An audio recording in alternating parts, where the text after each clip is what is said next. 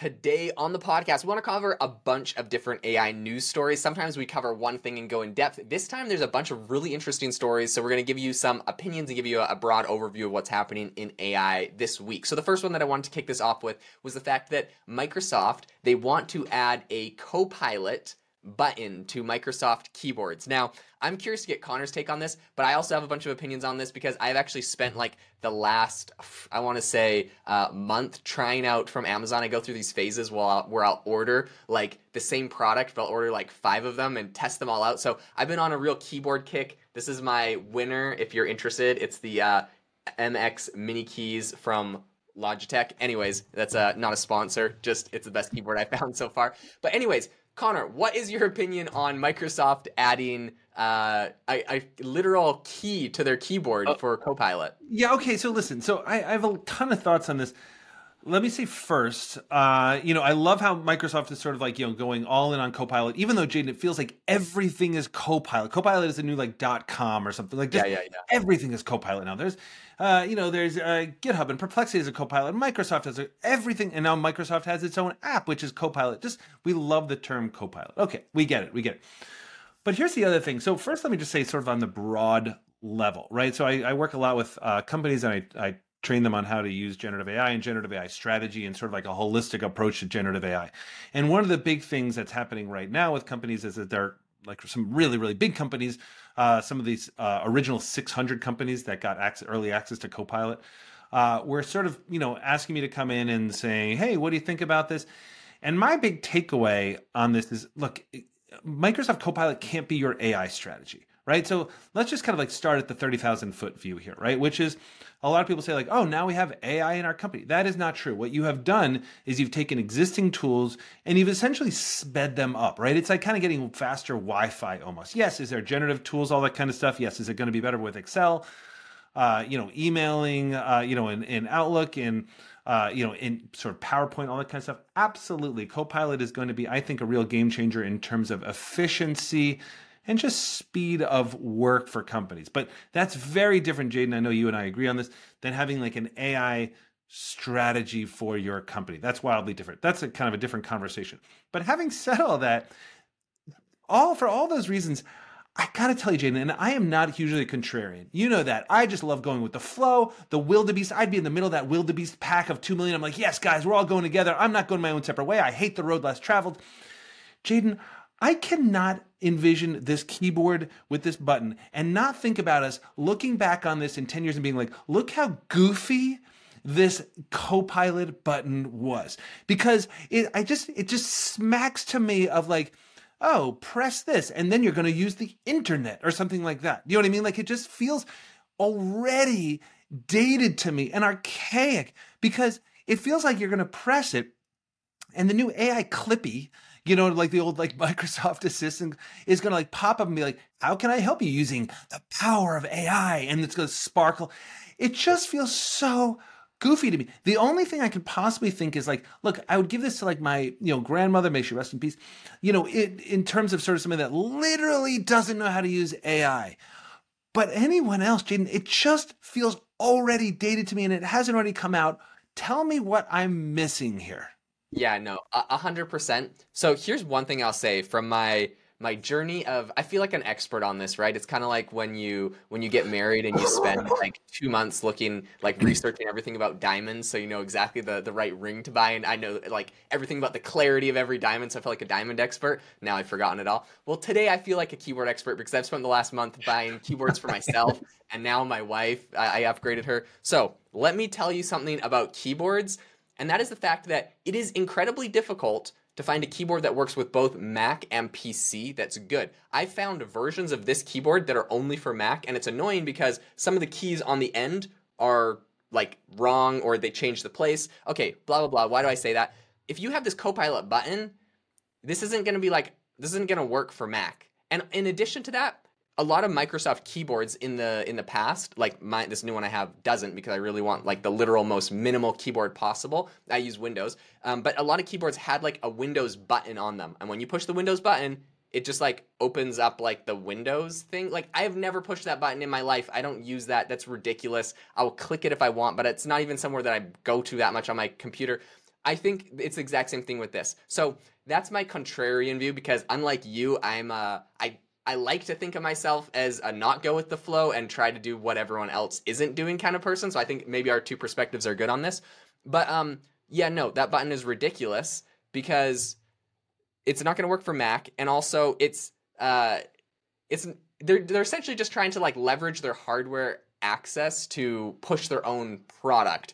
And at the end of the day, I hate to say it, but like Copilot is probably not going to be the best AI. Like I don't use Bing or like, you know, the Bing AI chat for like everything. I use OpenAI and sometimes Perplexity and other things. So it's just like I think at the end of the day, they're trying to scoop in this big net where it's like it's the default AI, so they're going to get all the people that use it by default, and it's going to be the same crowd that probably uses Microsoft Edge as their browser because it's just default installed on their Windows device. So like they will get an audience from it, but I don't think it's going to be big. My last point and last thing I want to bring up is it is interesting because a lot of TVs nowadays they'll come with like buttons on the remote, and there's like a pre-made button for Netflix and a pre-made button for Disney Plus and for like other ones.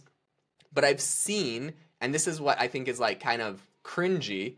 I've seen remotes where there's some streaming services. I'm trying to remember what it was. It was like, it's like Oh yeah, like Bobble or yes, Tritops or something. yes, Yeah. there's a bunch of streaming services, and there's some that were included on remotes, but they've went bankrupt and they've like shut down since, and now the button is just permanently on the remote.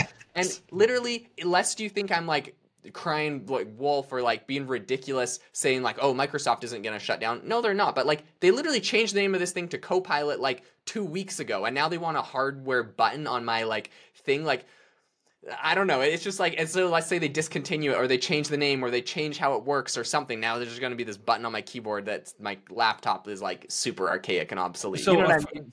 I do. I love this take. And just to kind of take this one step further, Jaden, as you're talking, I'm realizing, again, sort of like, I kind of go out and talk to tons of companies about this kind of stuff. And the biggest problem let's call it in America, for example, I don't know so much, sort of, and Europe as well. I don't know sort of beyond that as much. But I will say it's just most people, even though they say they're using AI, they're not really, right? They've used it to sort of like write the birthday card or they've used it for a recipe or something like that. They're not really using it hyper productively. Like we live in a little bubble, and everybody listening to this, you live in that bubble too. So come on in and get warm because that's where we are. We have to remember that most of the country is not like this. And my thought is that just in the same way Windows is like the fish, it's not, I'm not talking about the capabilities of it, but it is like the Fisher Price. It's like my first PC, right? That's where everybody starts. I remember that Windows button as well. And I think with the AI button, it's just a way of, I get asked all the time. Literally, I got asked by this really high level guy at an investment bank, hey, what book should I read for like just AI for idiots, right? Totally get the question. But if you know a little bit about it, you'll understand that there is no book for it. There's barely tweets about it because it's moving so fast. And so the only way you can learn is very, very quickly. And so in my role where I'm trying to teach people I hear all the time, they're just desperate to just understand the basics. They just want to understand the basics, right? And that's why I'm going to be putting out digital products about this, all that kind of stuff. But this is a shortcut to that, right? It's almost like I'm messing with your mind. It's sort of like, hey, you want to get in shape? Buy this treadmill. The problem isn't the treadmill, my friends. The problem is our behavior that our brains conserve energy and go for quick rewards. So when you get off that treadmill after 5 minutes, it's not because you don't have time or anything like that, and you don't go and try to take a screwdriver and fix the treadmill. The problem is you. It's not the tool. And so when they're putting a key on this, on the keyboard, I think they're trying to shortcut that and be like, hey, don't worry. I now know how to tell you how to use AI. Press this button. And I think that will be the big, big, big selling point. I'm guessing that this is going to be huge Super Bowl ad kind of level stuff where it's like, you want to know how to use AI? Here's your keyboard. Press the button. Yeah, something funny that I just wanted to bring up from their like announcement of all of this, and I think you're 100% right, is that Yusuf Mehdi, who's an executive vice president and consumer chief marketing officer at Microsoft, this is the quote that he said and talked about this. He said, "The introduction of the Copilot key marks the first significant change to the Microsoft PC keyboard in nearly 3 decades." Like it's like they invented like a new like character on the keyboard that we absolutely need. It's the first change in three decades. It's like, okay, whatever. It's a shortcut. Like you could have a shortcut to open like the search bar on or like the I'm like actually surprised they didn't try to like add a katana, right? If you remember, I think that's discontinued now, but it was like the Siri for Windows. I'm surprised they didn't try to add a katana button to to the keyboard. Anyways, as you can imagine, Katana's discontinued. So, Yes. whatever. But anyways, it's going to be interesting to follow this. You've heard Connor and I's strong opinions on this. I'll be curious to see where this goes in the future. But I do think that this does bring up an interesting point, and this is an interesting time when we're starting to see a lot of these companies move their AI from just software online, and they're trying to build hardware. They're looking at the hardware concept. So whether that's a key on your keyboard that opens it, whether that's the humane pin, whether that's the rewind pendant, or like some of these glasses, we're starting to see it move to hardware, which I am interested in, and I do generally support that. But I want it to be thoughtful and useful. This doesn't quite seem to hit the mark for me, maybe for other people, and maybe this is a way for Microsoft to get an older generation on AI. So it'll be interesting to see where that goes. But in any case, thanks so much, everyone, for tuning in to the AI Applied podcast and listening to our perspectives on where this is going. Make sure to rate us wherever you get your podcast. We really appreciate that, and I hope that you all have a fantastic rest of your day.